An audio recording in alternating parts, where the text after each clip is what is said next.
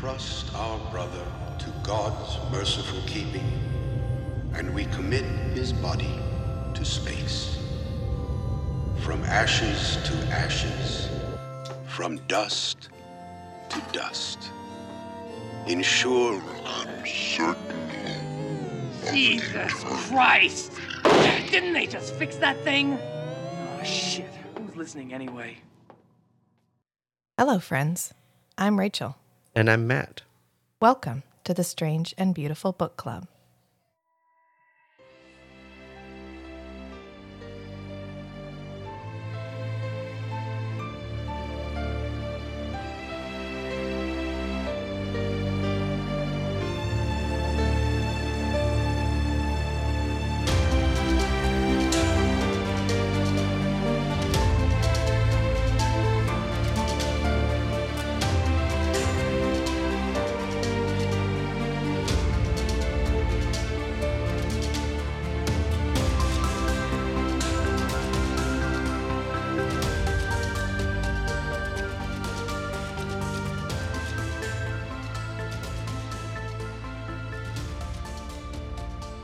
Welcome back. Welcome back, friends. This is our first episode in the Pod Lab. Well, Matt and I's first episode in the Pod Lab. It's also our first episode drinking coffee. Yeah, because it's not like the crack of doom in the middle of the night trying to surreptitiously record around our kids. Yep. And I put Matt in a chair that hopefully doesn't make too much noise, but he's managed to find a way to rattle it already. So this is our movie episode. It's a sci-fi because last week was horror, and we go fantasy, horror, sci-fi. So this one is a sci-fi, and it was Enemy Mine from 1985. One of my favorite sci-fi movies. Yeah, Rachel introduced me to this movie, I don't know, shortly after we started dating. Yeah, it's really good. It's one of those movies that sometimes gets overlooked because it's not a big action movie. It's a bromance, which is more than just a bromance. That cheapens it a little, but ultimately it's a bromance, which is why it's going to show up right around our Valentine's Day episodes. Aww. So we had one where a vampire fell in love with women just to eat them, and then we get one where a human and an inhuman alien, as they describe them in the movie, get a chance to actually meet each other and wonder why they were enemies all along. The answer is they don't have to be. They don't have to be. So this movie stars Dennis Quaid, little tiny baby Dennis Quaid. This is before Inner Space. This is before lots of his big movies. He is so young, he's almost unrecognizable in some scenes. Right.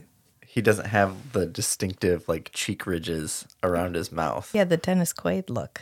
Yeah. And it also has Louis Gossett Jr., who has gone on to be, was in things prior to this, but has also gone on to be in quite a bit of stuff. He's won numerous awards, and he is phenomenal in this. If sci-fi ever won Academy Awards, he should have won one for this because he does such a good job. Plus, he does all of those vocal things by himself. Right. That's not post. That's not done in post. That's him. Just making the right. There's no sound engineer fixing his vocalizations. It's also directed by Wolfgang Peterson, which I just want to note. He also directed The Never-Ending Story, which magical. Our kids just watched. The kids finally watched the whole movie, both of them, all the way through. Yeah, they made it past the Gamork. Yes. Yeah, although I still have to reassure them before I turn the movie on that this is a spoiler. The horse will be okay. The horse will be okay, guys. He also directed Troy and The Perfect Storm. So he has quite the resume. And he directed this one, which is based on a short story. And Enemy Mine, of course, is just referring to My Enemy. But I guess the studio wanted them to put in a subplot about a mine so that people would understand why it was Enemy Mine. And no, it's like a possessive thing. No, people will get it. It'll be all right. If you didn't get it, it's not about an actual mine. It's about... And this was actually entering production right when the studio was changing hands. And so they were planning to cancel this movie, But thankfully, Dennis and Louis both in their contract got paid no matter what. So you make a movie, they get paid. You don't make a movie, they get paid. So they were like, well, I guess we're making a movie. We're paying the actors either way. I guess we're making a movie. Also, Peter Jurassic had some scenes in this movie. What? Yeah, but they were cut out. Aww. I know. I want to see the extended edition. Peter Jurassic, if you guys don't know, plays in one of my favorite television shows, Babylon 5. Babylon 5, which one day we will do a spin-off pod that is just Babylon 5 because I fucking love Babylon 5 so much. And he is Ambassador Lon Malari. Londo. Okay. Sorry, only Lon came through that. Oh, well, I'm extra sultry today. So, yeah, and this movie is set in 2092, between 2092 and 2095. So we've got 70 years to get here, which I totally believe humans would finally come to peace with each other, go out into the galaxy, and then just start some shit, which is actually the plot of Babylon 5, too. A little bit, yeah. Yeah, okay. All right, so since I'm extra salty, Matt is going to be our narrator today. The handoff has been made. All right, so we open to Dennis Quaid doing a voiceover about how great Earth turned out. Yeah, you know my feelings on voiceovers. Yeah. Yeah, peace on Earth, goodwill to all. Let's go to the stars and Shoot some people. shoot some people. Get our rage out there. We found these beautiful planets. There's already people there. They're on our stuff. Yeah, how Basically. dare they get to our stuff first? We legally annexed the system. The miniatures in these scenes are really good. Yeah, they're really well done. At the time, you didn't really have an alternative, and miniatures and matte paintings were really good looking. The Last And they Starfighter. aged really well. The Last Starfighter isn't far from here. And that's one of the first movies where we included CG footage. And it looks like it's the first movie to incorporate a lot of CG footage. I mean, and they did a really good job, but it was also like 30 seconds of footage and it took over 48 hours in a supercomputer to like render it. Yeah. So, yeah, these miniatures are, I mean, this whole space battle is really well done. Yeah, the space station looks good. The fighter movements. This was one of the issues Star Wars had, which was they're using miniatures, but they want really dynamic, like fighter movement, and that was really hard to do. And so they pulled off some magic to do it with the miniatures. Yeah, but Industrial Light and Magic was probably not working on this movie. I don't know who did the special effects for this movie. I was skimming the credits and I didn't see anything pop out at me. But the effects here age well.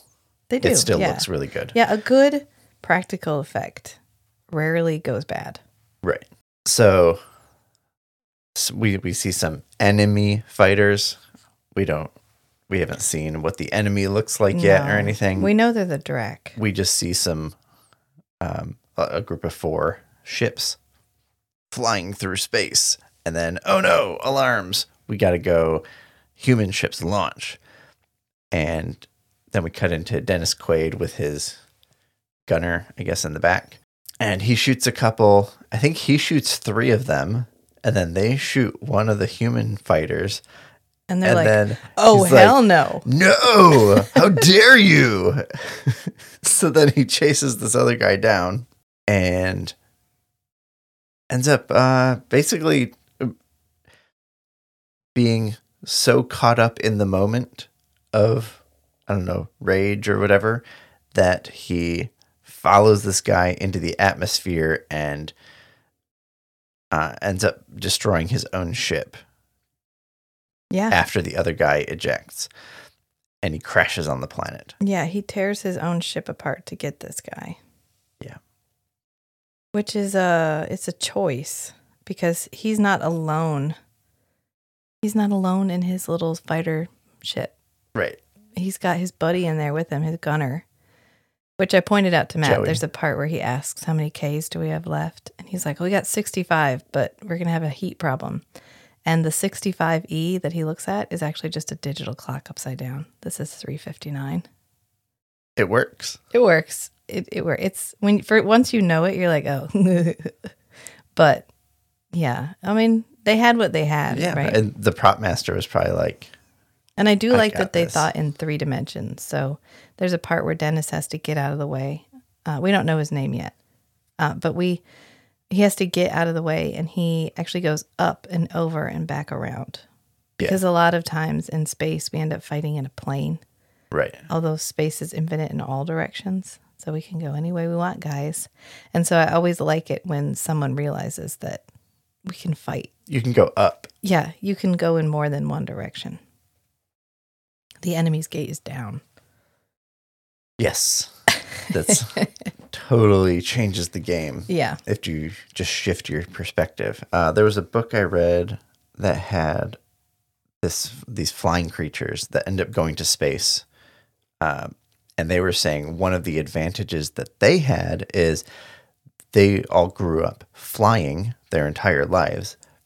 And they were fighting against a race that lived on the land, basically like humans.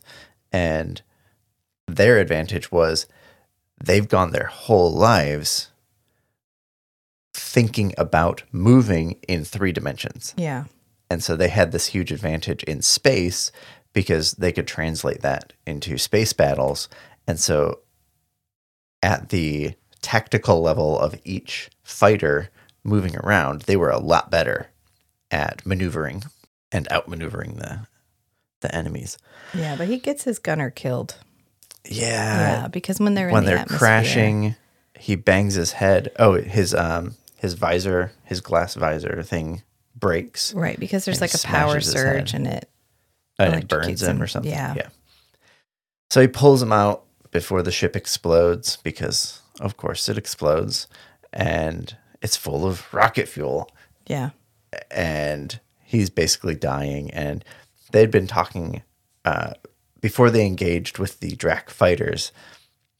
The human fighters had all been kind of chatting with each other. But this one guy was seeing this girl, Murchison, and he really liked her. And they make some, Inappropriate crack about her weight. yeah. Yeah. Yeah. Yeah. And so as Joey is laying there dying, he's like, don't call her that anymore. And like, you don't call her that anymore. And make sure the other guys don't call her that anymore because it really hurts her feelings. Which, shout out for Joey for being a good bro all the way to the end. Yeah. He was like, this is my last breath, and I'm going to tell you with it, stop judging people based on their appearance. Right. Yeah, And then he gets buried under a pile of rocks. because that's all there is. It's a breathable atmosphere, but it's effectively a desolate planet. Yeah. Which there's life on it. There's just not a ton of... It's not tropical paradise, let's put it that way. Right. And there doesn't appear to be much in the way of atmosphere. Every time he looks up, the sky is clear. Right. So, But he flew in through clouds. right. Yeah. Maybe he And- only looks up when the sky is clear. And you can almost always see stars, which means you're not getting light scattering, Right. which either means the atmosphere is different or the sun doesn't have much blue light because blue light is preferentially scattered in the upper atmosphere. Or it was easier to be like, guys, they're on an alien planet. Look, you can tell by the The way sky it is. looks different. You can tell by the way it is. Yeah. All right. So now we get Dennis Quaid by himself. Yeah, and he's also full of rocket fuel and rage. I was about to say that same thing. Fist bump. Fist bump, We're on the same wavelength, honey. as usual.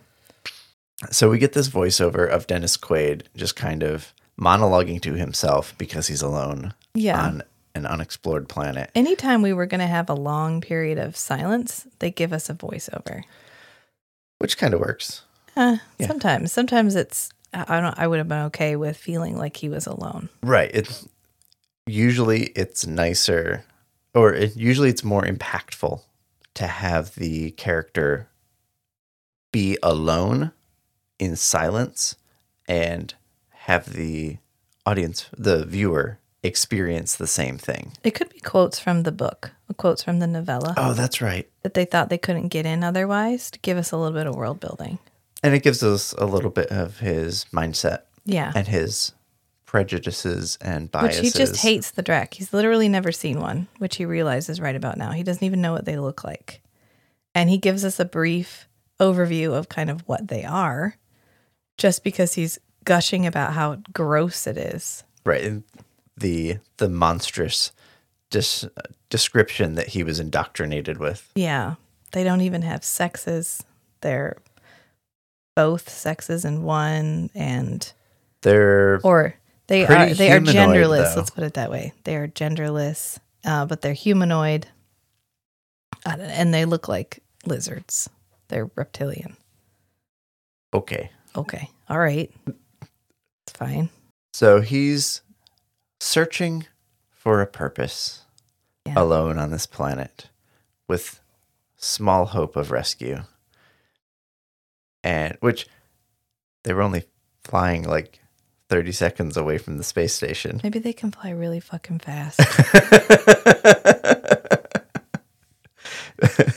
Maybe the Drak fighters were actually really far from the space station, Maybe. but they were like within sensor We range or don't whatever. get a sense of Yeah, we don't get place. a sense of distance. No. So he decides he needs to kill this fucking alien. Yeah. And so we get this montage of him traveling across the barren landscape, following like a pillar of smoke coming from the Drak's crashed ship. Very Old Testament. Pillar of smoke by day, pillar of fire by night. And then we get like a little sample of life on this planet. And there's this little turtle tentacle thing. Yeah, turtle bug. The turtle bug is wandering around and ends up sliding into this pit. And it's not a Sarlacc pit. No, it's not. Definitely not. It's definitely not a Sarlacc pit. And we do not get a tentacle with hooks on it. Yeah, we do. Yeah. The Sarlacc is just it's just tentacles. But this is like, it's like a, I don't even know how to describe it. It's like a razor sharp tooth suction cup Yeah, it has On like ridges on it with, on this really thin stalk that comes out. and it goes whack and hooks in and pulls it down. Yeah. And at first we don't see. This is a nice like gradual monster reveal Yeah. because we don't see what the underground part looks like until much later. And it spits out the turtle bug's shell because it eats everything else. And this creature freaked the ever-loving shit out of me when I was a kid. It's real creepy. It's real creepy now, but when I was young, my dad loved these kinds of movies, so we watched all this kind of stuff together. And whenever that thing came out, I was like, oh God, it's so creepy. It's creepy. It feeds into all of your fear of like monstrous things under the dirt in holes and shit. Like it's just, it's good. Ticks a lot of boxes. It's a good monster. And so they give us a little taste Yeah. of what life on this planet is Just like. a taste. So then he gets close to the wreck, the Yeah. Drak wreck. And there's like a pool of water, and it's raining. It's not raining yet. Okay, it didn't start raining yet. When he first gets there, he crashed right next to a little pond, which lucky for him. Yeah, he likes ponds. It likes ponds. It likes ponds. It likes ponds. And it's swimming Yeah. pretty effectively. We even get a little shot of it swimming underwater. And he's like, all right, I'm here. I made it. It's alive. So I get to kill it, which I don't know. Okay. That's as far as he thought. Right. Which the Drak had ejected. So its ship and its like pod that it came out of are two separate things. Right. So Dennis Quaid finds the wrecked ship first. And that's where he sees more rocket fuel. Because we needed more rocket fuel in this movie. Yeah. And then Oh, yeah, we see it dripping and Yeah, and then Dennis Quaid finds it up by the pond, and it's chilling out. Okay, It's so got a that's little like campsite set up. Escape pod. Yeah, it's got a Okay. little campsite set up. It's got It's got a fire, a fire. It's got a place to and to Dennis swim. Quaid has his gun. It's settled in to wait for another Drac to come and get it, which we're going to refer to Jerry as it, because Jerry refers to itself as it. And Dennis Quaid consistently refers to Jerry as it, and it never corrects him. So, on the subject of pronouns, Jerry is it, Just like Murderbot. just like Murderbot. Well, Hopefully this will be different than easier to Murderbot. stick with it. It's hard to refer to a sentient being as it. Right. Yeah, Right. but we're going to do our best. I think if it were they, Murderbot were they, it'd be so much more comfortable. It'd be easier. Yeah. Yeah.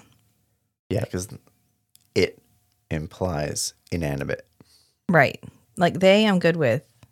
All the other pronouns, I'm good. But it is, I don't know why, but it is really hard. It feels disrespectful, I think, Yeah. to refer to something as it. So I forgot his name. Oh, Davidge. Davidge. Well, Davidge. he hasn't introduced himself yet. Yeah, we don't. He's Have they- nameless human. Have they said his name at all? I think they called him Will. Okay. Yeah. Yeah. His fighter crew, bro crew, whatever. Yeah. So Will, at this point, he's Will, is sneaking up on the pool, Yeah. and he pulls his gun out, and he drops his gun. Yeah, he trips and falls.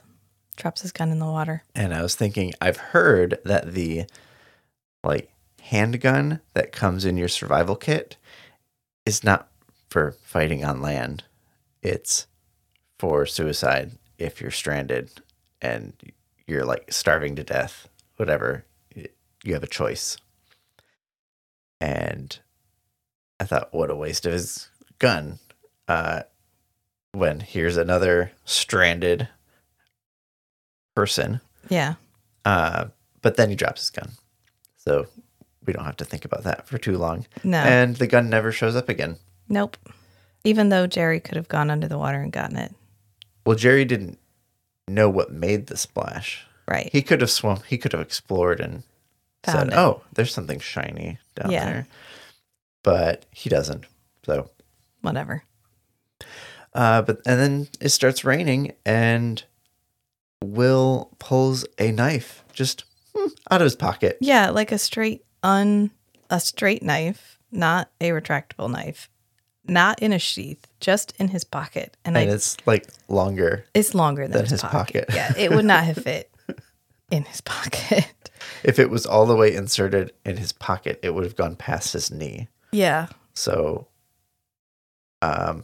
sci-fi magic. Yeah, sci-fi magic. Matt was like, oh, that knife's bigger than his pocket. Matt goes, he has really big pockets. And I was like, well, no, his pocket's not that big. And it's like non-dimensional space.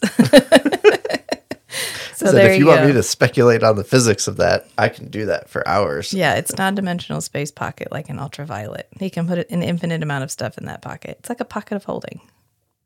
There you go. Yeah. Except he only has a knife in it. Yeah. It was Which it says a lot that the human fighters didn't have an eject. They couldn't eject a safe pod.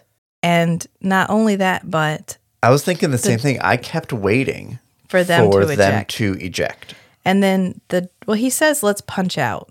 But then they don't do it. I think they don't do it because he would have abandoned his buddy if he did it. Because the other guy couldn't pull his own ejection stuff. But That's true. even if they did have an ejection pod, the Drac fighter's ejection pod includes Food, rations, stuff needed for survival shelter. until you get saved.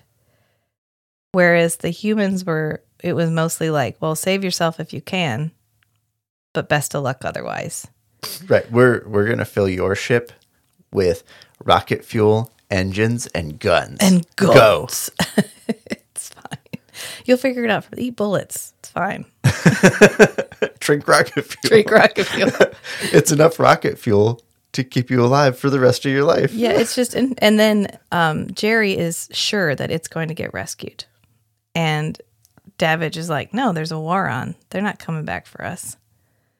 So Davidge is immediately accustomed to the idea of being disposable. Right. And Jerry is very much used to being important, individually important, and worth saving. Right. And so it's a very interesting cultural dynamic we immediately set. Because Davidge has nothing. He has a friend he buried in the rocks. He has a ship that exploded. He's got a knife and a gun, and that's it. And he sets off after Jerry. And Jerry has everything it needs. It's but despite the fact that it landed next to a freshwater pond, it's completely comfortable with the idea that eventually someone's going to come and get it, which no one does, but it expects to. Right. It's just possible no one knew where it went. Right. And they may have gone and found the pod. Yeah. There may have been a transponder on there and been man, we spent like a week looking around here. Yeah. And we can't find him. We don't know where he went. Right. But we had to abandon the pod almost they went. immediately. So Right, because of the meteor showers. Yeah. So there's probably just like a band of debris that intersects with the orbit of this planet. And so probably like every few months it crosses the orbit and gets spattered with meteors. Yeah. Which is probably why it looks like a hellscape. Yeah. Because every few months it just gets pounded, pelted with flaming meteors. Lots and lots of flaming meteors. Yeah. So it rains. He pulls the knife out, and then the Drac goes in the water. Yeah. So Will climbs down, and he sees the Drac's gun propped up. Well, no. Oh, yeah. And so he's like, yeah, I'm going to do that. But first, he gets a, beaker, a canister of, it's like these bulbs. Yeah, everything the Drac has is bulb shaped. And so he goes back up and pours the bulb of rocket fuel onto the pond and lights it with his handy laser pen that he also had in his pocket. Yeah, it's a non-dimensional space pocket. Yeah. Handy for lighting fires, at least. And while the fire is burning, he sneaks back down and he's like, the Drac comes back out of the water and he's like, I got you, you sucker. And then he goes to grab the gun and he gets electrocuted because he doesn't know how to use the gun. No, it was a trap. Remember, Jerry walks over and turns on that one orb and then leans his gun on the orb. Oh, okay. And then jumps in the water. I thought he heard the splash and he was like, was there something there? And then kind of listened and looked around. Nothing. No, I just heard something. It was I'll draw it out. If this is a human, they'll go for the gun. It's probably both. Humans like guns. Humans like guns. We know that. I should be able to put this gun out, and then they'll just go over and get it because they won't be able to help themselves. Irresistible bait. Irresistible, but it works. Yeah, it works because, Will is immediately like, oh yeah, I'm about to get me a Drac gun. Green lightning. Which is the most sci-fi looking gun. It is ever. Yeah, ever. It's like a series of gradiated orbs. Yeah. Down to a point, and every time it fires, light goes down the orbs and then shoots out the head. It's like a 1950s laser pistol. Yeah, like a Roy Rogers. Yeah. Yeah. It works. Yeah, it implies the non-human advanced technology. Yeah. Anyway, so the Drac comes up out of the water and and then we cut to it's totally not bothered by the rocket fuel. He's like, I see you lit the water on fire. The top of the water on fire. The top of the water on fire. But I can hang out underneath? Yeah. I ain't bothered. So just walks out of the water and knocks him off because Will is stuck to the ship being electrocuted. And then when Will wakes up, he's tied up. We cut to Davidge. Will is tied up pretty cleanly and effectively. Yeah. Propped up against the ship. With more rope from his non-dimensional pocket because it's straight up paracord. Well, I figured this was from the Drac. supplies. Yeah, it looks like paracord. Well, there's not that many ways to Make a rope. weave a rope. Yeah, they could have like spray painted it reflective silver or something. Yeah, it's fine. Made it out of orbs. Like everything else is made out of orbs.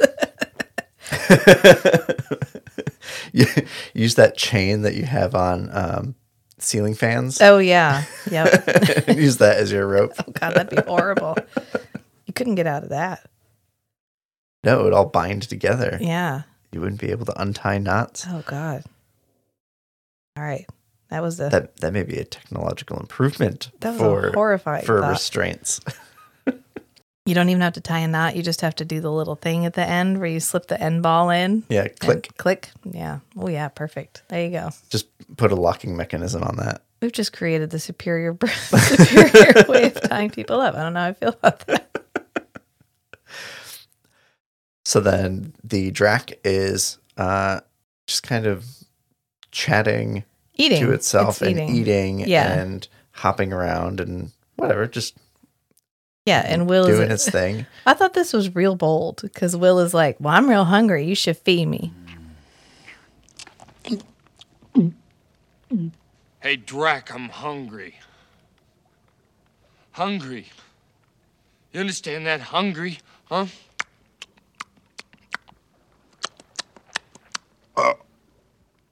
Like he didn't just light the top of the pond on fire and try to get its gun to kill it. Right. Yeah. But from a certain perspective, it kind of makes sense because humanity historically has had a set of rules for different sets of rules for what you do between two combatants or Yeah. two groups of combatants and what one group of combatants can do or is allowed to do with captured enemies. Yeah. And once you've captured the enemy, you're expected to treat them at least minimally humanely. From Will's perspective, maybe. Yeah, from But- Will's perspective. So Yeah. from Will's like history of humanity, the Geneva Convention is something that pretty much everybody agrees to, except Well- for a few. Theoretically, Will is used to a world at peace. Right, So- but even if he'd like studied the history of war amongst humanity, I think he's just an entitled asshole. well, yeah, but I'm trying to give him some plausibility Okay. for why he would reasonably expect to be fed after he was captured. Yeah. And I want that explanation to be a little bit more nuanced than he's an entitled asshole. Well, he just starts going, I would like something because Jerry is eating these little green globes. Yeah. And Will's like, well, I'm real hungry too. And Jerry, well, we don't know it's Jerry, but it looks over. And Will is like, oh, it makes like eating motions because they don't speak the same language. Right. And so it feeds him that nasty slug. It's like, here, it shoves it. Yeah, he stabs a slug with a stick and then holds it above Will's mouth. And Will, still just full of spite, his entire trek, since he engaged with the Drac fighters, Yeah. he has just been filled with this rage Yeah. to destroy the enemy, to not lose to the enemy, Yeah. and that fire's still going. Yeah. And so the Drac is just more taunting him, I think. I think the Drac doesn't expect him. I don't think Jerry expects Will to eat the slug. Yeah. But he underestimated Will. Will eats the fucking slug. Yeah. Yeah. And so it's right around this scene that they start calling each other Davidge and Jerry. Yeah, they introduce it because he's calling him Toad Face or Fry. He's calling Right. him insulting words. And so the Drac comes over and says its name, which Jerry's full name is Jariba Shigan. But the only part of it that Dennis gets is Jerry. And so David starts calling the Drac Jerry. And he tells the Drac his full name is Willis E. Davidge. Willis E. Davidge. And so Jerry calls him Dawich. Yes. Dawich. Yeah. Because they don't have human mouth parts, really. Right. So it's close. It's close. It's our first step into what is going to be the most meaningful plot in this entire movie. Right. We're quickly moving through the front material. Yeah. We're going through the front material much slower than we go through the end material. Right. Because this movie was about one thing, and that was about... And that's the middle. The and the middle of this movie is 90% of the movie. Right. And the first 9% is the opening, and the last 1% is the wrap-up. The point of this movie is that these two creatures, these two individuals, have hated each other, but they have never actually met each other. Right. And so neither of them had met an Earth member man of the other species. Yeah. So they hate something they didn't know because they didn't understand it. And so once they actually come to an understanding of each other, once they actually meet each other, it's impossible to be enemies anymore. And that's the whole point of the movie, is that you can only hate something you don't understand. And once you make the effort to understand something, you can't help but love it. Right. All right. So he rage eats the slug. Yeah, he does. He they even captioned it as wretch. Yeah. He is. He's got this rage face, and he's just chewing, like, fuck you, I'm going to eat this slug. And then we fade to black. Yeah. And then I think Davidge wakes up and Jerry's asleep. Yeah. And meteors start falling. Mm-hmm. So Davidge starts making a bunch of noise to get Jerry's attention and yelling at him to cut him loose because he's still hogtied. Yeah. And Jerry's kind of stumbling around, but ends up cutting his bonds a little bit so that they can both get into this little cave next to the pond. And they do a good job of conveying the struggle of Davidge communicating to Jerry what the situation is from his perspective. Yeah. And what they need to do. Right, because they don't share a common language at all. Right. And so they manage to get in there, and Jerry can sleep anywhere. No matter where they are, Jerry falls asleep. So they're laying in this cave, meteors are falling, and Jerry falls asleep because I put a note in there, but I don't know if we want to spoil it this early. But Dennis Quaid gets up and realizes that Jerry is asleep, and that he uses the sharp rocks to free his hands. He uses the sharp rocks to free his hands, and then the knife that Jerry used to cut the connection between his hands and his feet is right by Jerry's head. Yeah. And so he has the knife, and he like holds it up against Jerry, and then he's like, nah. I'll just go out here. I'm more hungry than I am bloodthirsty right now. So he goes out and grabs some of the green Jell-O. Yeah. The green like Knox blocks things which I've read a couple sci-fi series where while they're in space, they grow algae for food. And it's either algae or some kind of mushroom or both, and then they shape that into some facsimile of regular food. Yeah.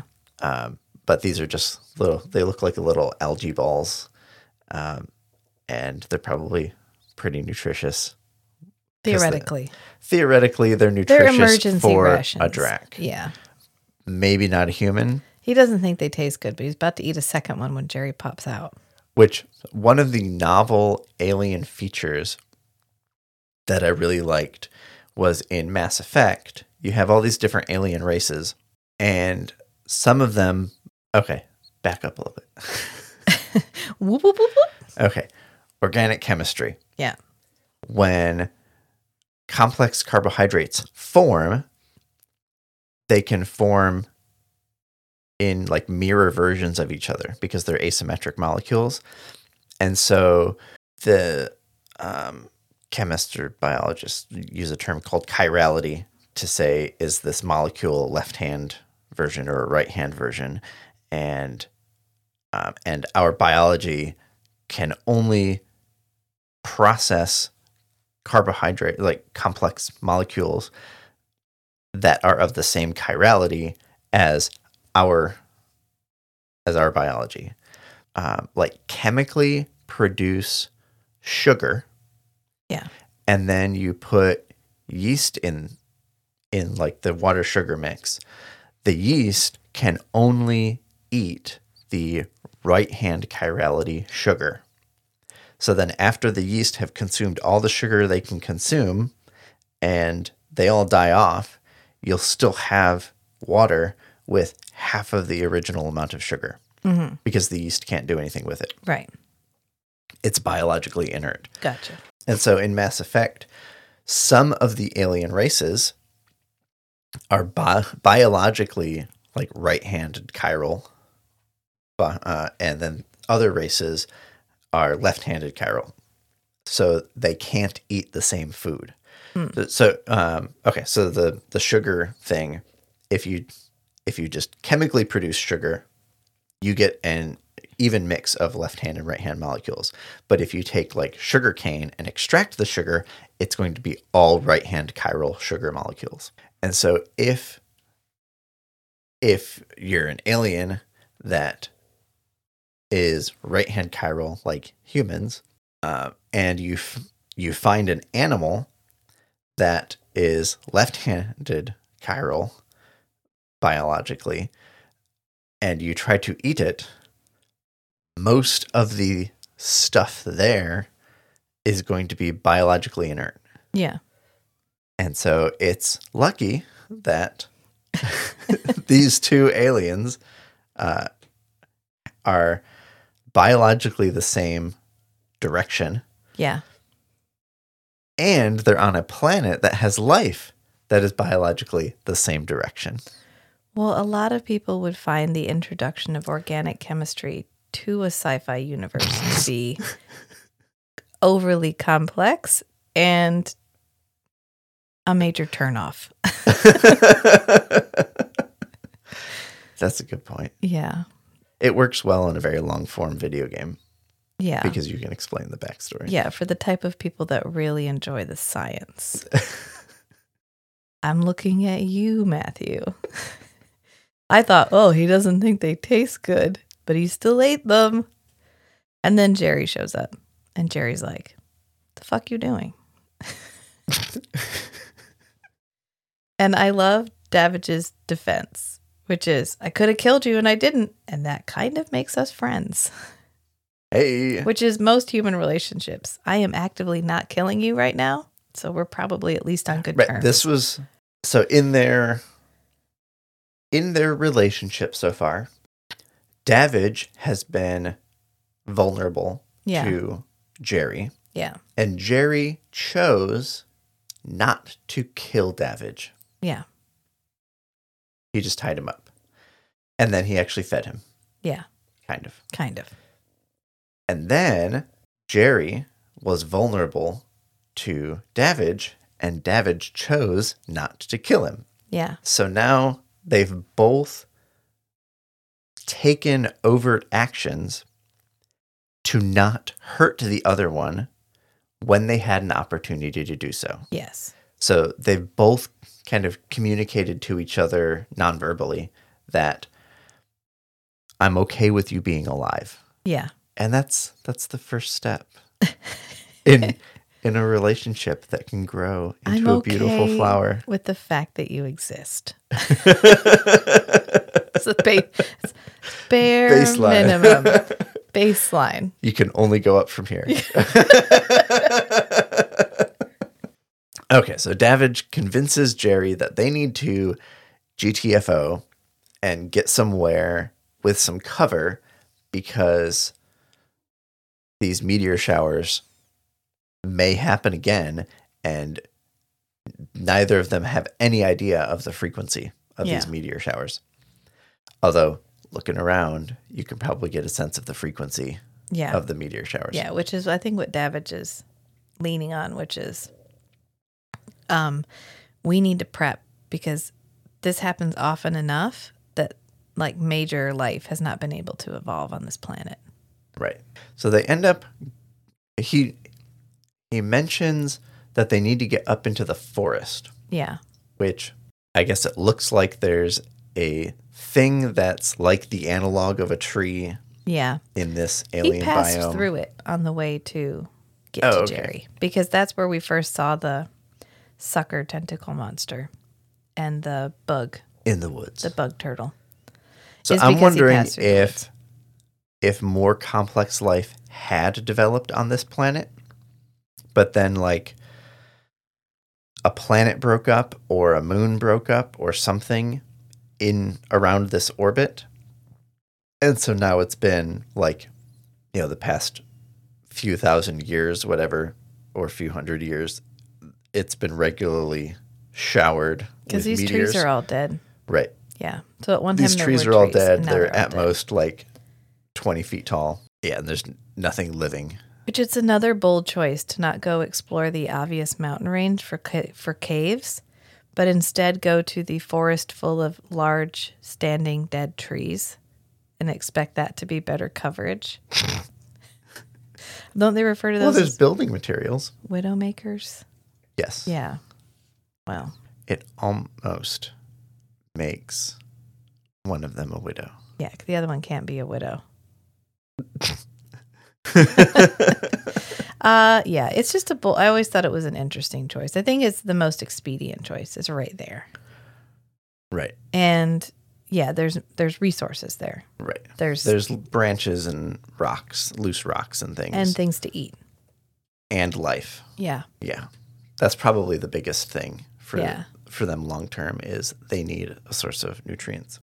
So Jerry conveys that it agrees with the plan, and then Davidge gets to pack mule all the supplies while Jerry walks behind him. Yeah, Jerry's like, great, good idea. You carry all the shit. One trip for life. And so then we get this kind of montage with a voiceover, and Davidge is being insensitive, culturally insensitive, about Jerry learning English and him learning Drac, and whatever while he's building this structure. I learned a couple phrases in its crude lingo. Right. Yeah. As he's trying to build this structure out of dead trees and rocks. Yeah. And so then we get to learn how much English Jerry has learned.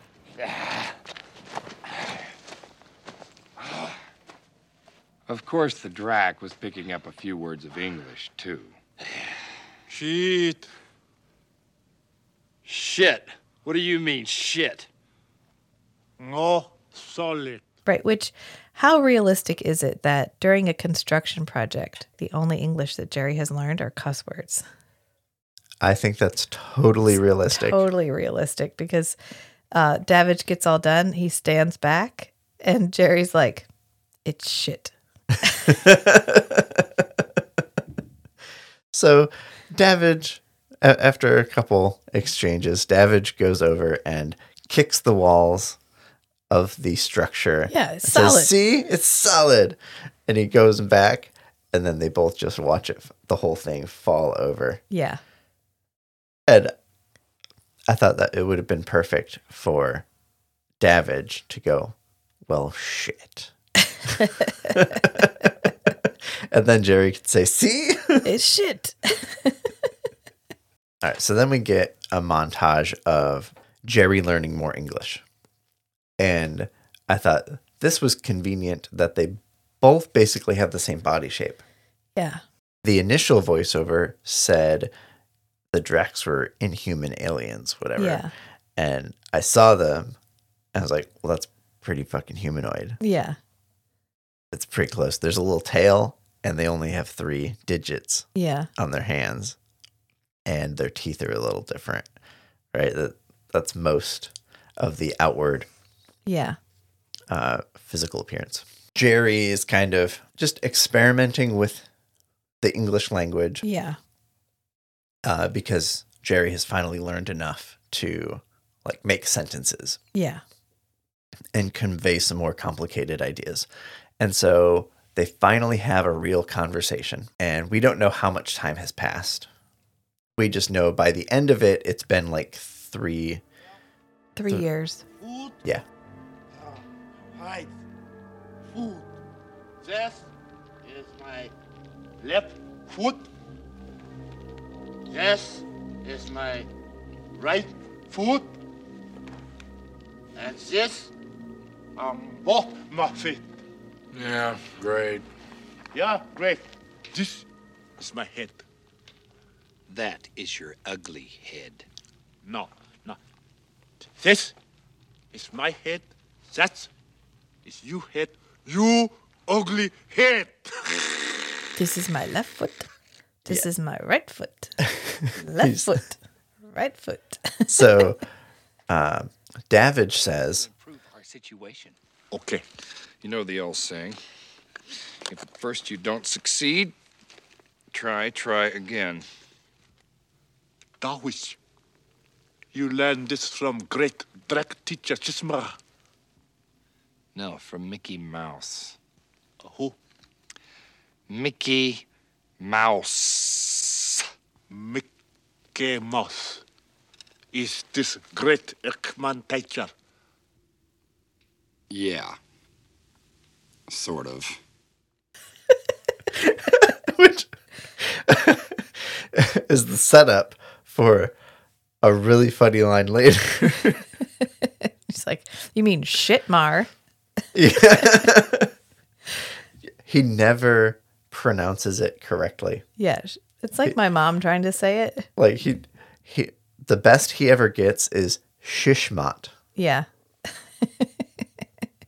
But he's trying to rile Jerry up. Yeah, And that's why he calls him shit, Mar. Yeah. And because they keep getting into arguments because they really still are just mildly okay with each other existing. We don't really Right. have a relationship yet.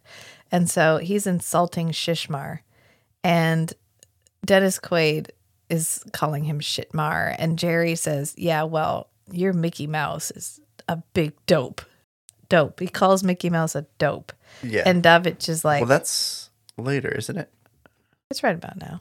Yeah. I think we have Because Davidge is trying to make it so that they can survive on this planet. right. He's trying to get a shelter because he knows the meteor storm is probably coming again. Yeah, he's trying to establish food, shelter, safety right off the bat so that they can survive.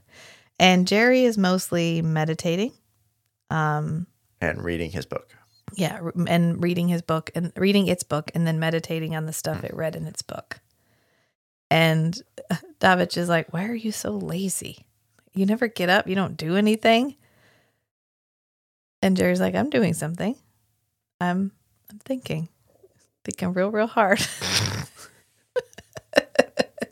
because the middle section of this movie, it's really difficult to just explain it because so much nuanced, them just learning about each other and then slowly growing to respect each other. Right. And it's not without its pitfalls, which is nice because if it was a smooth transition from enemies to best friends, it wouldn't be believable. Right. And so they have quite a few meaningful moments, usually initiated by Jerry. Yeah. Yeah. Because finally he asks Jerry about the book. Well, okay, so the first real bonding moment that they have that like this is more than just us tolerating each other while we are trying to survive on this planet is Davidge goes off to hunt Yeah. hunt some turtle bugs and falls into the sand pit Yeah. with the sand pit creature in it. And he's like, geez, this is hard to get out of. And then the tentacle comes up and he's like, well, shit. And so it grabs his leg and starts pulling him down. And he's yelling for Jerry. And Jerry comes and saves him. And this is definitely not the scene from Return of the Jedi. with Han and the blaster. Yeah. This is Jerry and the. This is not a Sarlacc pit, so it can't be It's not that the scene. Sarlacc pit. It's fine. But this is their, oh, you saved me. And then he Right. doctors him up. You saved my life. Why? Maybe I need to look at another face, even as ugly as yours. So you still Yep. think you... And cauterizes the Yeah, slashes it's on his nasty. legs. The wound is really nasty, considering it's just like teeth on a stick. Right, but it was like sliding around. Yeah, it had grabbed him and then it was pulling and he was holding. So it was Right. pulling on his skin Yeah. and it like skinned part of his leg. Yeah, gross. Yeah. But then we end up having this conversation about, Shishmar teaches that intelligent life takes a stand. Yeah. And then they have a little banter, a little bit malicious banter. I like They're trying that. to hurt each the other's feelings. intelligent life takes a stand. I really, really liked that sentiment. Yeah. And Davidge is not here for it right now. He does not want to be philosophized at right now. He wants a roof over his head. He wants a fucking roof over his head and he wants help doing it. And Jerry's like, okay, well, I'm going to provide moral support. Which we find out why later. Yeah. Yeah. And so they kind of insult each other's Great teachers. great teachers.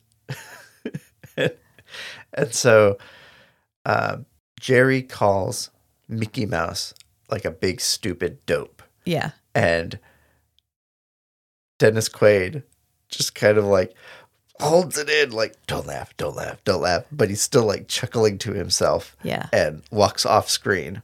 And Rachel said that Dennis Quaid cracked up at that line Every every time. single time. So they finally just went with the one where he didn't laugh out loud. Yeah. Yeah. the least like emotive, Yeah. which I think is really funny. Yeah. Which they do a really good job setting up this joke. So then Davidge is like, okay, they're talking about the book and they're having a moment about this book where Yeah. Davidge is genuinely curious about Jerry and what What is up what with is this book? thing? Yeah. It's important to you, so I'm curious about it because implying you're important to me. Yeah. So the things that are important to you are important to me. And so, But he doesn't quite know how to ask. right. Yeah. And so Jerry's kind of like, oh, it's, Book of Shishmar. It's like, oh, can you teach me? No, it's too good for you. So teach me the Drac language. It is not for you, Davidge. Oh, Shizmat is too good for us humans. Is that it? Not too good for humans, but too good for you. Oh, now you're a judge of character. Do you not remember what you said about Shishmar? Maybe you forgot what you said about Mickey Mouse. That was wrong. I did not mean it. Jerry's like, well, I didn't mean what I said about Mickey Mouse. I apologize. And Davidge says, well, I didn't mean what I said about Shishmat either. And another bonding moment. And then Jerry gives Davidge the book. Yeah. And he's like, what? And David's No, just like, you don't you have to can't give give me it the to me." book. Yeah. He's I was like, just no. asking about it. He says like, now you are the pupil and I am the master. And he kind of gets a little smirk. But he's like, he basically says, I'm not qualified for this, but there's nobody else around to teach you. Yeah. We have this whole montage of David learning the Drac language and the teaching of Shishmar, and ends with this cool scene. Ulvo da Lubo. Translate. If one receives evil from another, let one not do evil in return. Rather, let him extend love to the enemy, that love might unite them. I've heard all this before in the human Talmud. Of course you have. Truth is truth. We get Jerry singing lines from the teachings of Shishmar, and David's just kind of watching, and you can see like tears forming in his eyes because I hated these people, and I had absolutely no idea that they had this amount of beauty in their culture. right. Yeah. And so this is like the real turning point for David, because hate cannot survive Understanding. Yeah. Yeah. In the middle of him singing, we get the meteor shower. And they have to get back. And David's just had this spiritual moment, really, where he realized what he had done, that he had killed legitimate individuals who were not worthy of the amount of hate and rage that he felt towards them. And he really can't process it. So he flips out and attacks Jerry, and they attack each other, really. Yeah. As these meteors are falling, and they finally confront each other about why they were in this situation in the first place. Right. Which is, from the humans' perspective, they legally annexed this system. Right. Space is the wild frontier, and amongst humans, in the human society, they said, "Oh, this is Manifest fucking destiny. It's free real estate. I get to go out there, and I am owed space." Yep. Yeah. This is not claimed by other humans, so now this is mine. Right. Even though there's already people there. Right.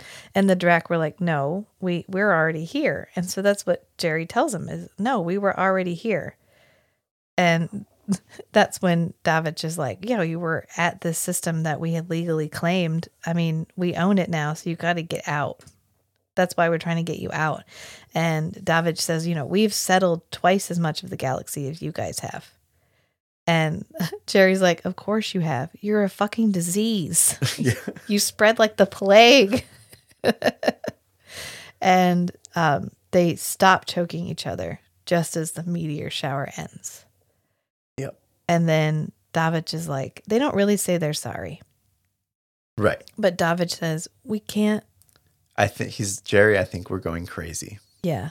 I think we need to get moving. The only thing that's going to solve this is movement, which is a very human sentiment.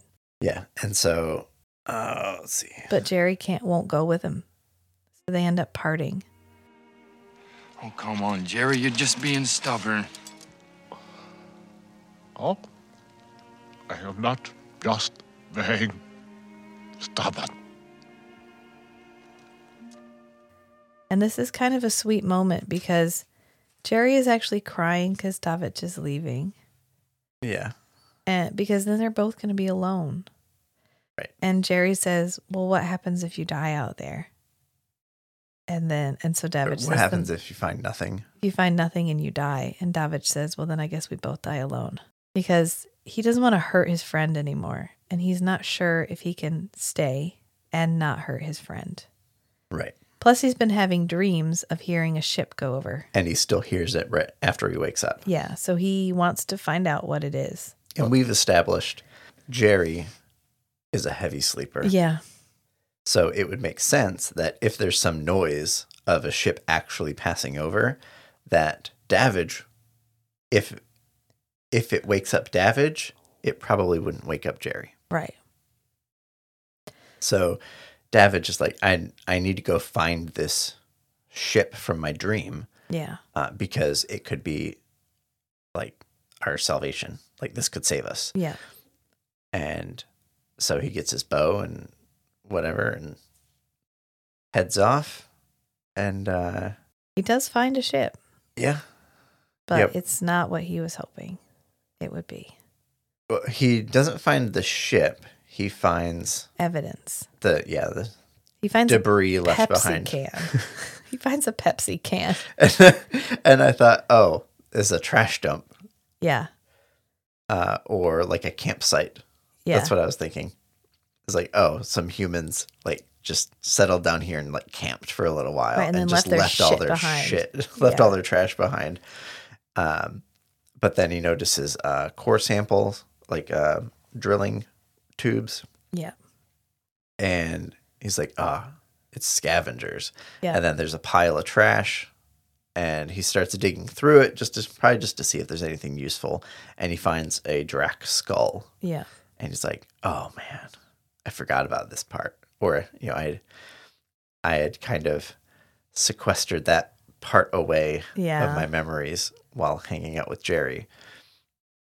Which that is, these scavengers, he uses a word for it, but they basically scour planets. They strip mine planets for resources, and they use the Drac as slave labor. Yep. And the general human groups are okay with that because we don't like Drac anyway. Right. So it's kind of condoned slavery. And so confronting this again with the knowledge that he has now, which is that they are the bad guys. Humans are the bad guys. Humans are the bad guys in this. He's not the good guy. He thought he was the good guy in this narrative, and he's not. And this is his moment where he finally confronts that knowledge, that they have condoned something that has harmed other people, and that's never okay. And so then he goes back to Jerry because that's not salvation for anybody.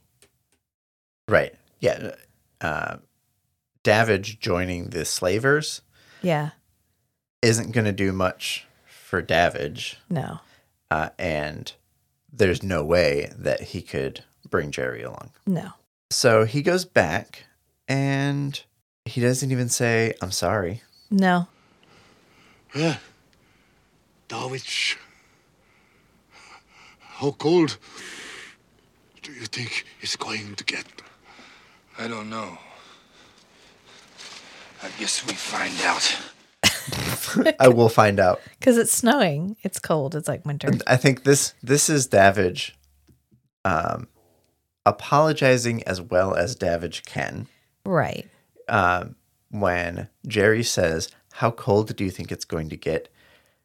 He says, we will find out. Yeah.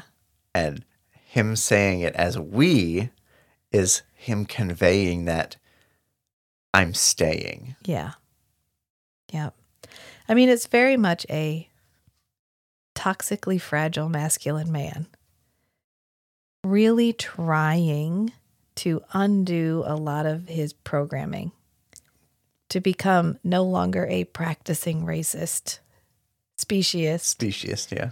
and really come to terms with the fact that everything that he has been taught his entire life is wrong. And how do I be who I am in this new reality? And so he's just doing his best, which is, I mean, he's doing a good job, but he's just doing his best. And then Jerry reveals. Davidge, I await a new life. A new life. From where?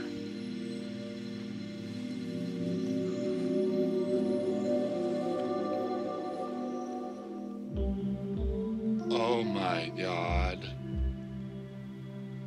Oh my God, are you telling me you're pregnant? What, you're gonna have a baby? Well, a little Drac?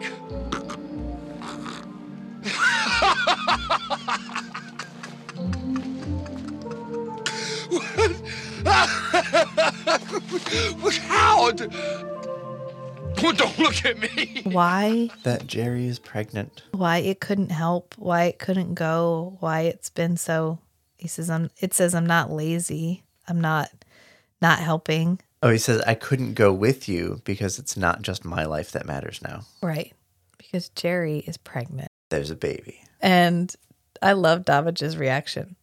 He's like, don't look at me. I didn't do it. He just laughs. Yeah. He's laughing partly because he's It's disbelief. surprised. It's just utter disbelief. But also, I think he's probably a little like excited about the Yeah, the idea. His the friend, idea Yeah. of his best friend is going to have a baby. Yeah. And I think Jerry is really confused. I think so. Most of the time when Davidge is laughing, it's I don't think this is the best word, but condescending. Yeah. It's like it's funny because it's stupid. Yeah. Or it's funny Right. because I'm laughing at you. Right. Yeah. And so I think Jerry feels like Davidge is laughing at him. Yeah. And Davidge also doesn't understand the cultural significance of pregnancy in a world that does not have genders. Right. Yeah. That does not have sexual reproduction. Yeah. Like, one of the things I was thinking about after Jerry kind of explains how their lineage works, Yeah. like each Drac, I don't know, do they have multiple children? They have to have multiple children to grow as a species. It doesn't say. It just says you don't have a choice. It happens when the time is right. Right, but you just to replace like accidental deaths and things. Yeah. Probably throughout your lifespan, you just have Boom, time for a baby. Yeah, and then periodic. years later, boom, time for another baby. pregnancies. Yeah. Um, Maybe so- triggered by times of stress too. Yeah. But I was thinking the impact of killing the Drac fighters, Yeah.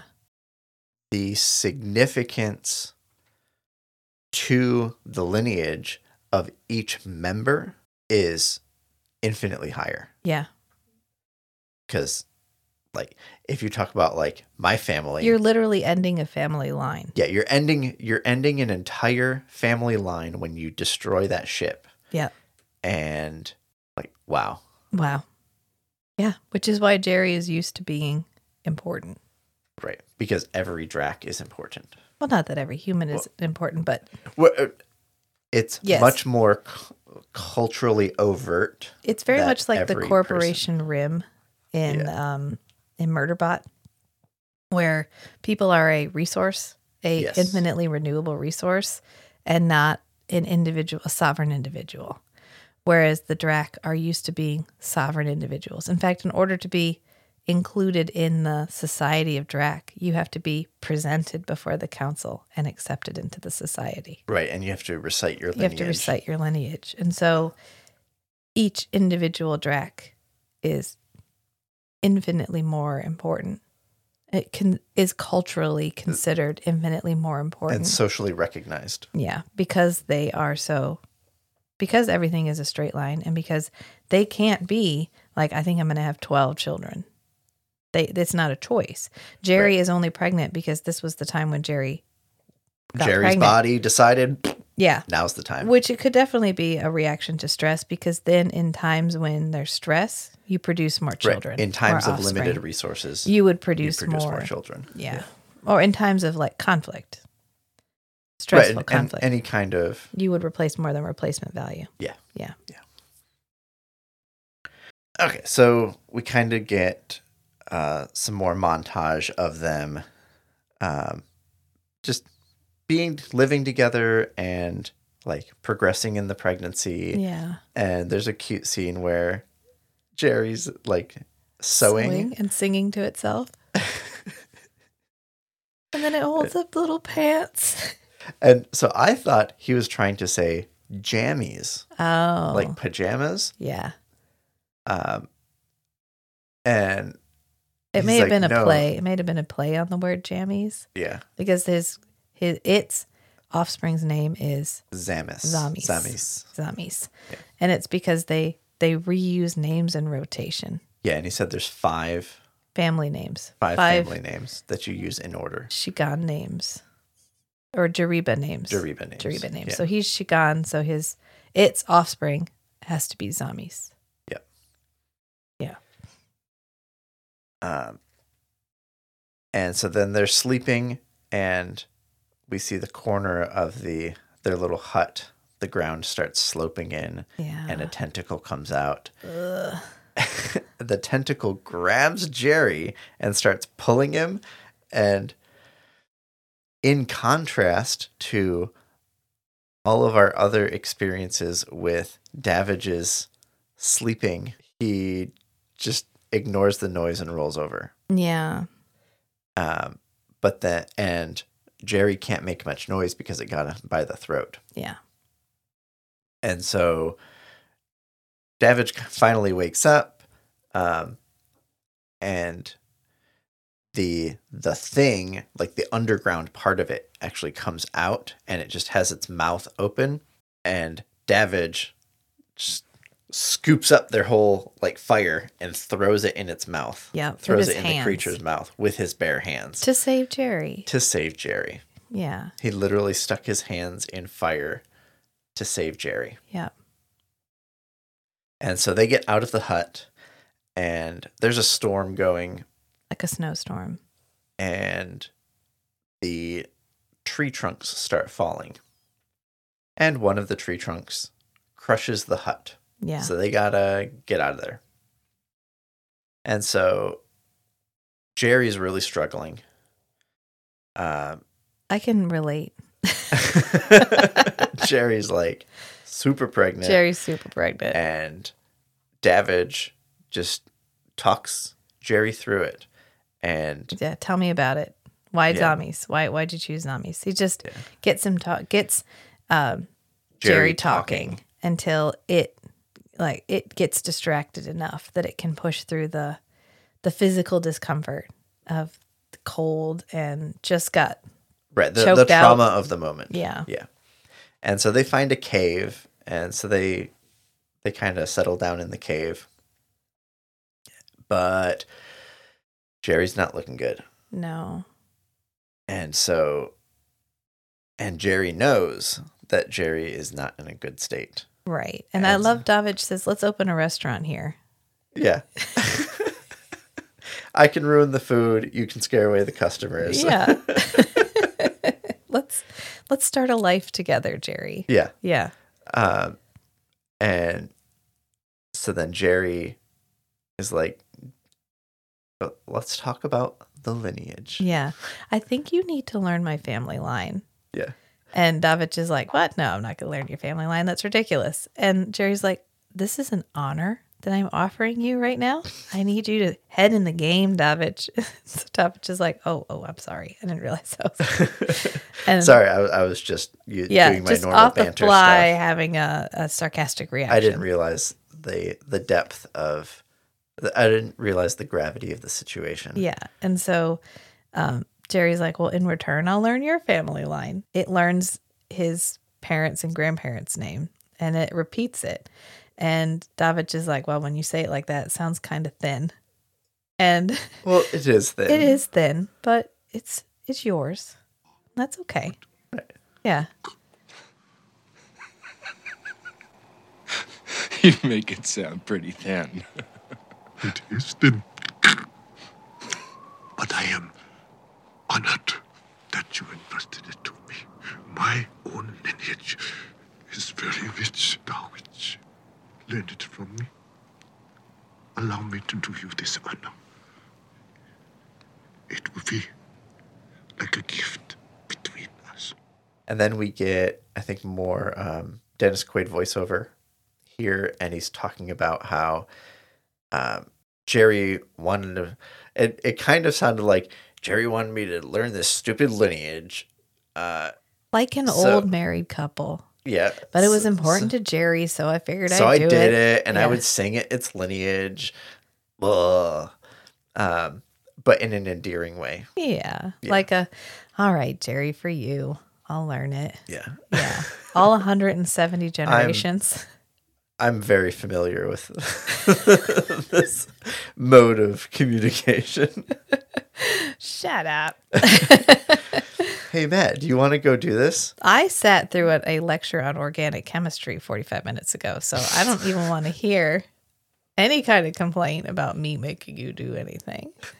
Well, you typically say, "Hey, Matt, do you want to go like get a drink out of whatever?" They're like, "No, I don't want to, but I will for you." But I will for you. And then Jerry explains the cultural significance of the lineage Yeah.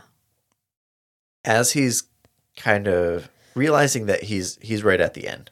Yeah. Like after Davidge has learned the lineage and sung it back like so many times, Jerry is sure that Davidge will never forget it. Yeah. Jerry's like, okay, I'm going soon. Like, this is the end. Davidge, you're gonna have to do this. Like, You're going to have to take you zombies. learned the lineage. Yeah. You're going to have to take Zamis to Dracon and stand beside him before the Holy Council and recite the Jabira line, Jariba. Yeah. Jariba line, and so that Zamis can be a real Drac. Drac. And you have to cut me open here. What's wrong? Zamis is coming. Oh, God. God. What do I do? I don't know. Something is wrong. Oh, no. No. No, you're gonna be all right. The women always get nervous before labor. I am not a woman. Well, but pregnant people, the things. Yeah. Oh, and you're going to have to cut him out of me. Yes. It out Cut. of me. Yeah. You're And- gonna have to cut it out of me. You're going to have to cut it out of me. And Davidge is like, what? No. What? No. No, you're going to be fine. This is going to be fine. Every expectant mother gets nervous during labor. Every woman gets nervous during labor. I am no woman. It's like, don't insult me by giving me a gender. I am not binary, bro. But then Jerry kind of makes it easier by just dying, Yeah. and it's sad. After Davidge promises Yeah. that he will take care of zombies and he will take it before the council, then Jerry's like, okay, I can go. Yep. And then Davidge literally tears open its stomach. I'm guessing that would be the place the baby normally comes out, but things weren't working right. Or it's a seam. There's a seam Yeah. there or something. I don't know. So Davidge actually pulls zombies out Yes. of Jerry's body. Yeah. And then there's montage of Zamis growing up. Very creepy Yeah. puppets. Yeah, the puppets are a little. Yeah, the baby Zamis and like toddler Zamis. It's kind of like They hide it in his beard a lot. So you don't have to Yeah. experience too much of it because it's a little odd. But I love Davidge's line about how you taught me 170 generations of Drac, of the Jariba line. You taught me the Drac language. You taught me all this other shit, but you didn't tell me anything about how to take care of a baby Drac. Which is exactly how every parent feels taking their kid home. Like, why do I know all this random shit about all this other stuff, but nobody told me anything about, like, how to get it to go to sleep right. and how to feed it? And Yeah, so then we get like big enough Zamis that it can be a kid in a costume. Yeah. It's a well done costume too. Yeah, Yeah. I was impressed. Yeah, all the makeup in this movie is fabulous. And so Zamis calls Davidge uncle, and I liked that. yeah, I liked that he wasn't like dad he was uncle. right. I like that. And it seems like he's taught Zamis mostly English, but it's kind of like Spanglish, Yeah, it's where he's just throwing in it's phrases. Draklish. Yeah, Draklish. Yeah. Which I think it may be because Dennis Quaid would like Zamis to learn the language from a native speaker.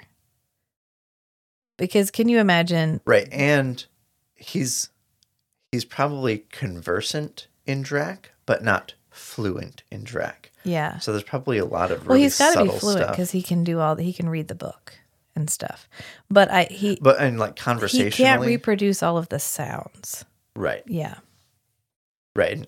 I told her, I said, Zamis is going to be that kid that has the really weird accent. Right, because he would have learned Drak from a human who learned Drak from a Drak. So it would have been secondhand Drak. Right. Right. So I think this is I'm going to give you enough so that you can get yourself started. Right. And then I want you to learn the rest from an actual Drak teacher, because then you'll be able to do all of the sounds and things that I can't reproduce. Right. And here's where we start the 1% wrap up at the very end. Yes. Yeah. So He teaches him football. We have a lot of really sweet, Yeah, there's I'm a lot the of cute doting uncle moments. moments. Yeah. Yeah. And then there's the scavenger ship flies over, Yeah. and Davidge is like, "Oh crap, I need to go." And he's like, Check this "Zamis, out." you have to stay here." Yeah. Zamis wants to come with him. No, because I know I'm pretty sure I know who this is, and if it is who I think it is, I just want to make sure so that I can stay away. Yeah. And keep you away. And keep you away and keep you safe. But he doesn't explain that. Yeah. Well, he's still Yeah. coming down off of his toxic, fragile masculinity. Yeah. I mean, it's only been 3 years. It's only been 3 years.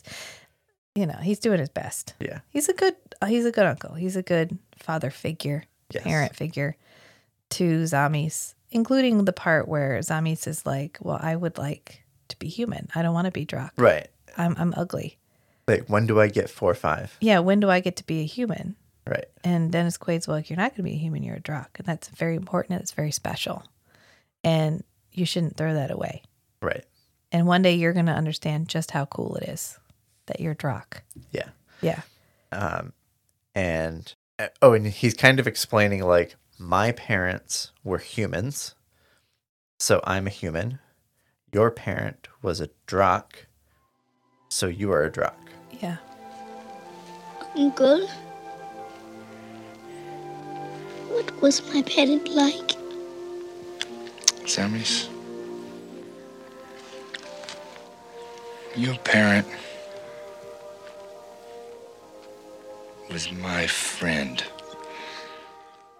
So sweet. Yeah. Of course, this is the moment where Zamis gets captured by evil slavers. We've been in peace for too long. Right. Everything's been copacetic. We've been growing as people. We've learned to love our enemy.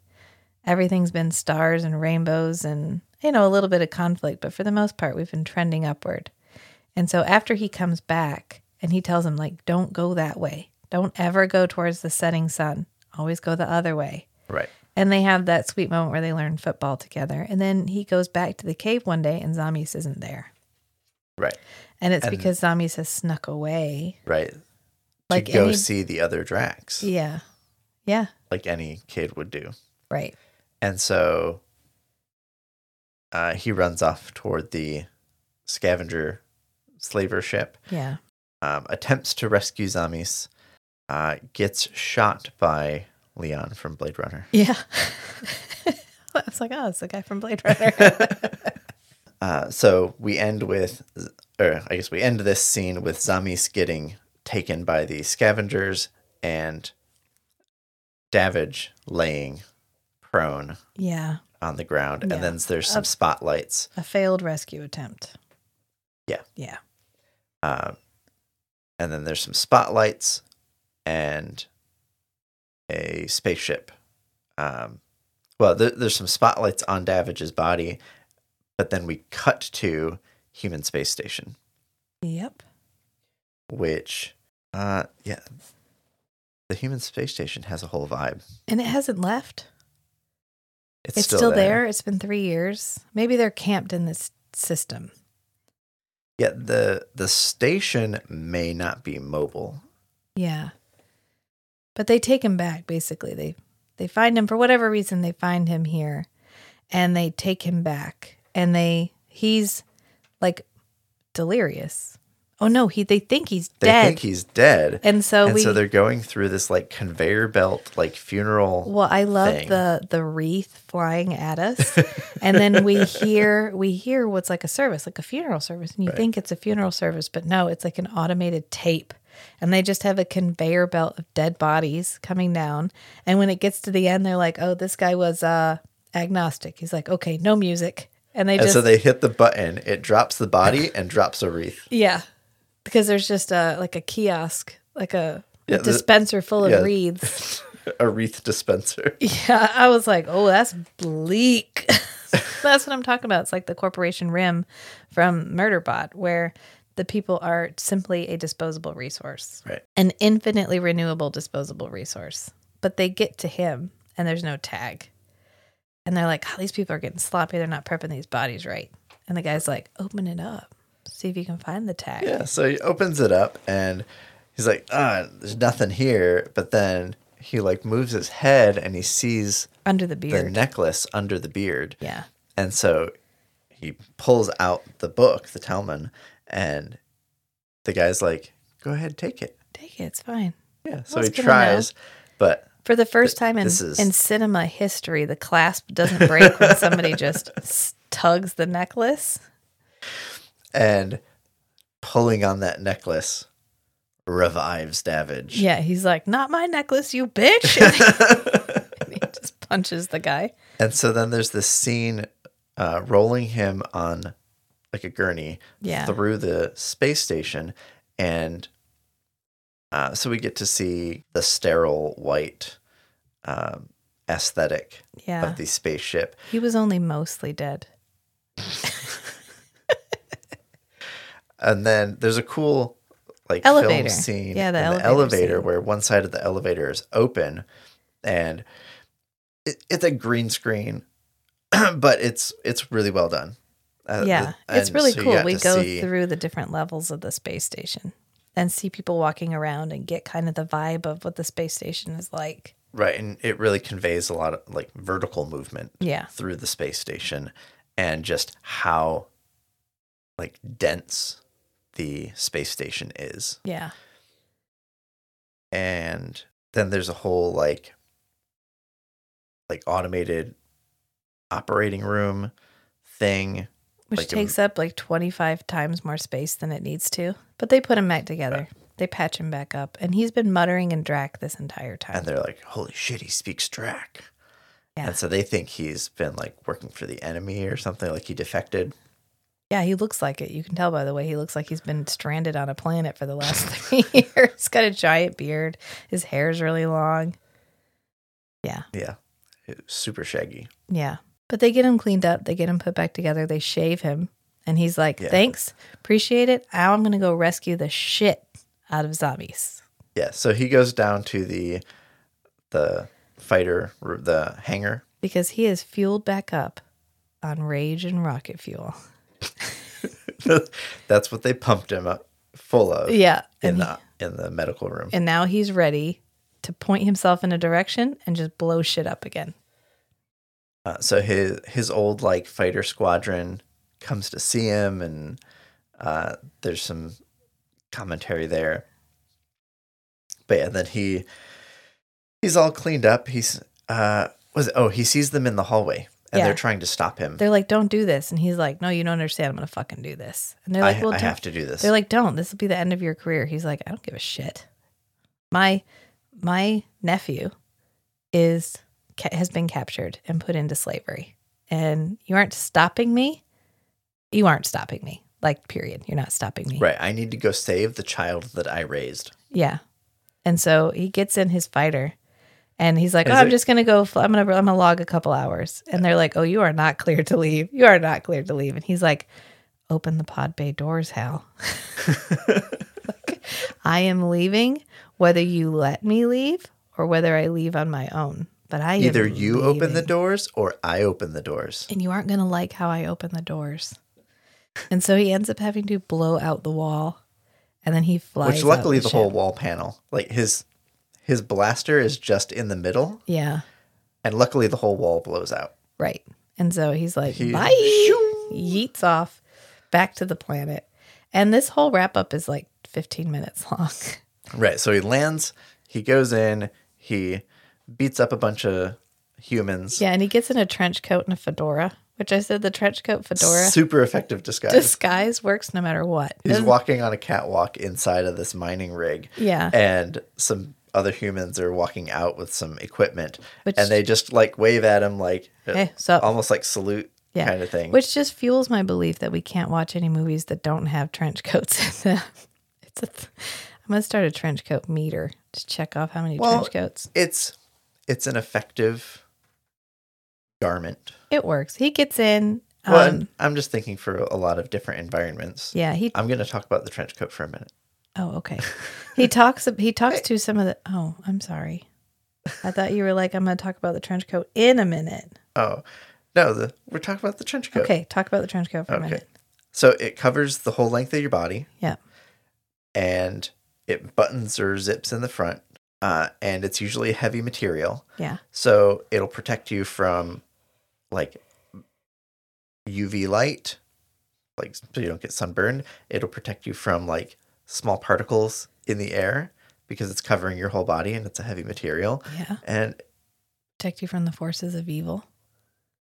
well, sometimes the bad guys wear trench coats Oh, because it's such an effective garment. that's true. So it's not an unreasonable choice No, it's not.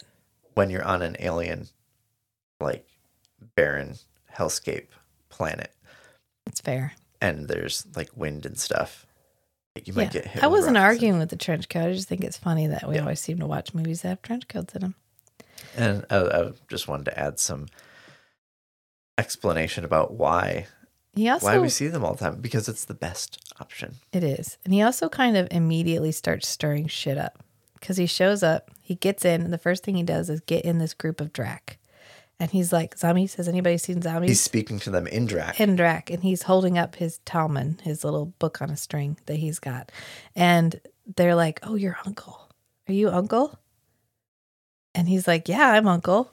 And so they say, you know, he's up in the ship, but at the same time, he also kills one of the guards. He tosses him down into a conveyor Right in belt. front of this group of Drac. Yeah, so the Drac are like, oh, Right. So as he's working his way through this facility, the Drac, he either talks to them directly yeah, and conveys like, I'm with you, yeah, or the Drac see this guy who's dressed completely differently beating the shit out of these miners Yeah. / slavers. yep, And so all the Drac are like, now's our chance. yeah. Oh, if he's doing that, we could probably do that too.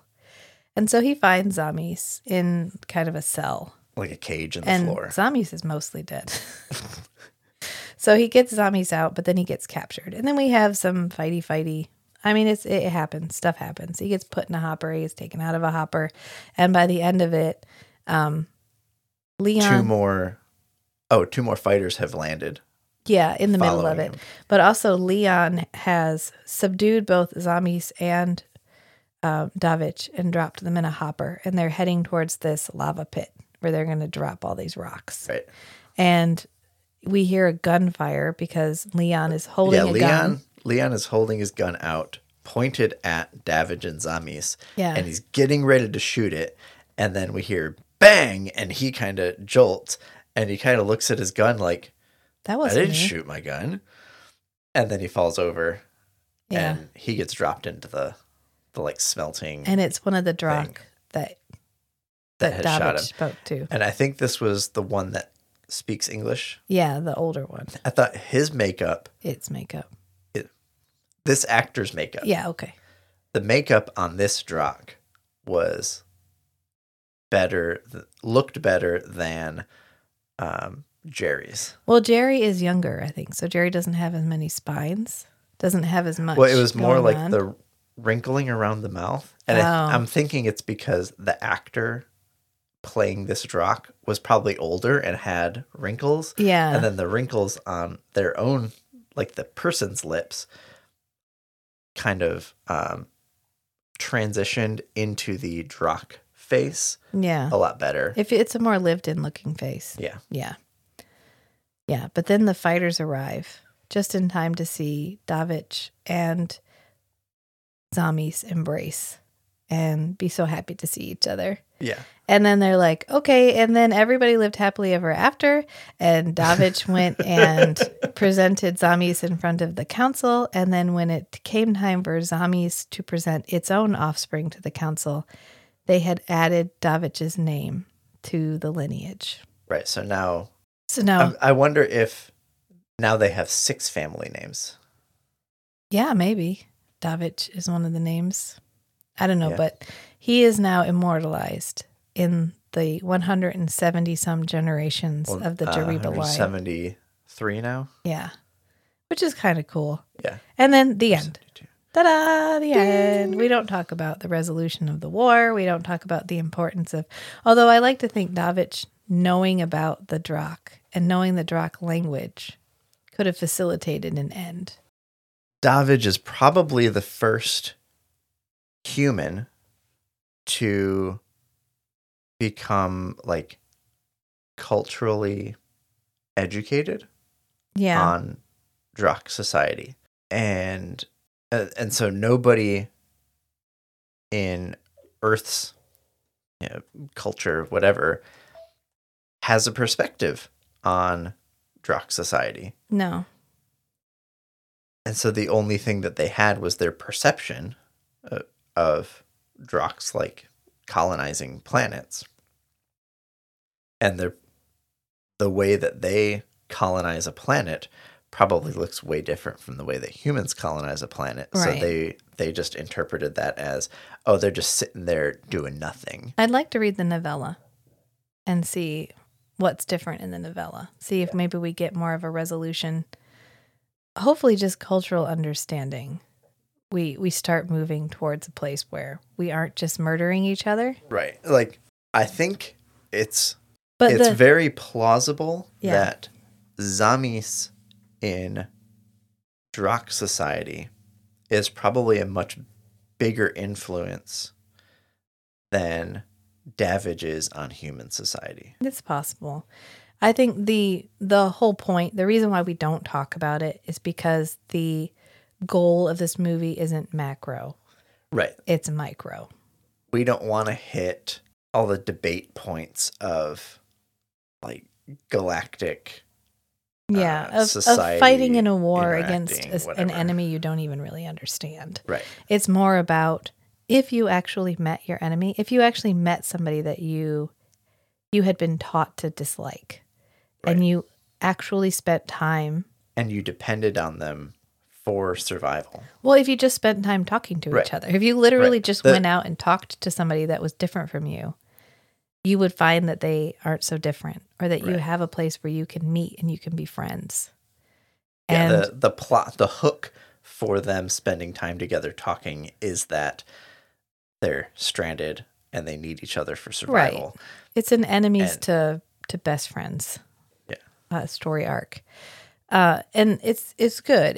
It creates this very good kind of lightning in a bottle charisma of these two characters who are almost our only two real characters in the entire movie. Right. So Dennis Quaid and Louis had to carry this entire movie. And they do. They absolutely do. In a very fantastical setting, which could have been ridiculous had they not handled it so deftly.